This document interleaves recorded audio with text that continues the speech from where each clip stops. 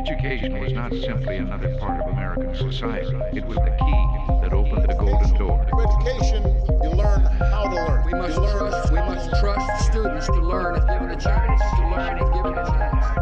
If the pursuit of learning is not defended, welcome to the 180 Days podcast, where we're going to be talking about all things education, having to do with parents, students, teachers, policy, kind of whatever is happening in the news and what's relevant in the world today. To start us off is one of our hosts, Tim Pope. So I think my number one qualification for doing this is that I have 5 kids. I think everything else is sort of secondary to that. Is that a qualification? Qualification. You beat me there. Yeah, everything. Let's see. My youngest is now a 4th grader, and now God. I have my daughter returns from college First next year, week. right? Yeah, I'm debating whether I'm happy about that or not. Don't tell her though. I don't know if she's going to listen to this. That'd be cool if she did. I've been in education, 20 years now? I taught theology, Spanish, PE, law, psychology, and then last but not least, math. And then at some point in there, I was a principal for a couple of years on the Navajo reservation. At some point, we'll have to chat about that story. Definitely. And now, the last 10 years, I've been doing publishing, including my favorite 2 years. Actually, more than 2 years. How long have we worked together? Believe it or not, for 10 years, Mr. Pope. A long time. Exactly. And the fact that you have, 22-year-old? 24. She just turned 24 yesterday, my oldest. And then I have, almost a 22. I don't have 5. So there's that. So I spent a lot of time thinking about education, and so I talked to you, and I thought maybe this would be a good idea to play around a little bit with it. So what about you? I kept the cat out of the bag about at least one kid. Yeah, I have two kids, and my name is Karen Greenhouse, or Dr. Karen Greenhouse, if we want to actually be pretentious. Yes. We do need to get that. I worked very hard for that, so I'm going to add that in there just for the heck of it. And I've been in education, almost 28 years, really long time. Started when I was 10. Actually, no, I started when I was 5. I went to school, right? Right. I haven't had taught quite as much a range of topics as you. I basically have focused on math and technology, but I've, taught in the middle school, taught in the high schools, was a supervisor for a couple years, which is how I actually met you, remember? Because our school district had adopted the textbooks that you were working for at Key Curriculum at that time. I do recall. That was the beginning of our beautiful friendship. I went and worked with you then in publishing for a couple years at Key Curriculum, and then McGraw-Hill once they bought us, which that's a whole nother story we can get into later. They're not going to be a sponsor, are they? Maybe not. They're not excited about that. And so then I finished my doctorate finally, and I've been kind of working on my own for the last 3 years. It's going on 3 years now. So I'm kind of a gun for hire, education gun for hire. So I do a lot of different kind of work now, training teachers still and working in technology, doing research, working for lots of different publishing companies and technology companies. So I'm having a lot of fun. So I was excited when Tim asked me to do this broadcast with him. So Tim, my first question is kind of, why did you want to do this? Because there's a lot of education podcasts out there. So, how's our voice going to be different? So there's a lot going on at schools, and in the media, there's just so much going on in the news that it's not that I want to slam the media, but it's just there's too much. And so you get the top headlines, and people don't understand, what does this mean for me? And so I thought it'd be great to have a podcast, with someone who is wonderfully entertaining, and we can try not to be dry and dull. We can try. It's so hard for us, Tim. I know it is. I struggle with it. But I really, as everyone knows, you go to cocktail parties and whatever you do for a living, you become the resident expert on that thing. And so whenever anyone, if you have a lawyer friend, everyone goes to them with your legal question, your doctor friend or your nurse friend, you go to them about what's ailing you. And so as the education friend, whenever things would come down in education, I'd be the one that would get asked, or why did my kids adopt this really weird math book, or why are the schools not spending money on art anymore? I do get a little bit of Math Dork Award because I am the guy who once, trying to explain why math was taught the way it was, actually pulled out a whiteboard marker at a cocktail party and wrote on my refrigerator. Oh, and you didn't send everyone running? That's a shocker.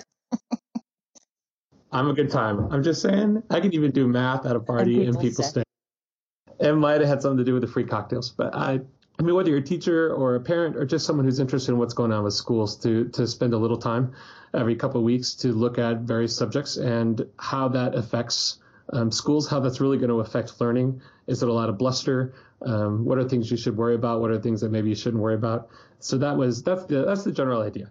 To look at some topics and make them friendly and approachable, so that you can be more informed about what I consider, and I am totally biased, I consider one of the most important things facing our nation right now. I would agree with you. And I was excited. Tim asked me this, it was at NCTM just a couple weeks ago. And so we've been kind of planning this for a while. And I'm excited because just like you, I get asked a lot of questions from education. And like when I go visit I was just in California at my sister's, and her kids are asking for help on math and they don't understand this and, what's wrong with this book and what's the Common Core. So I'm excited because I think there's a lot of misinformation out there.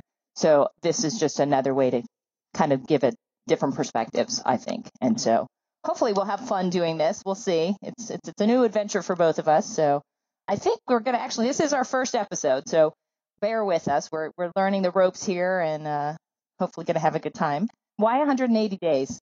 The name. That was a question. I love it.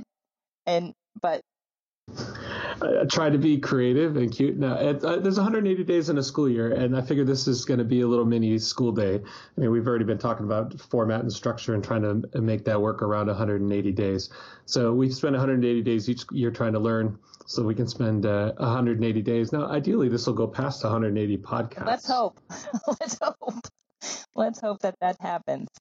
The plan is a schedule. We're gonna do this every couple of weeks. Or twice a month, I guess, is what our goal is, and to get a website up so that folks know what the topics are going to be as they come along. We're working on that now. I'm thrilled about it. I'm also thrilled that Karen has adult children who have skills around the things you need to do to get a podcast together. That's right. We're making this a family venture. Yeah, it is kind of fun. Everyone's excited. I'm thrilled that they're thrilled. We'll see. I think they're expecting money. I haven't told them the bad news yet. No. So I think we were going to start this podcast with kind of an actual in the news right now education thing. And as we know, yesterday the House voted on what are they calling it? The AHCA. But that passed the House yesterday. You wouldn't think that had anything to do with education, but it does. And so you're the one who brought this up. So how is this impacting education, if it passes? Well, first, just because it's our first podcast, I mean, I am positive that at some point our politics are going to come out as we discuss education policy. Yeah, that's a definite.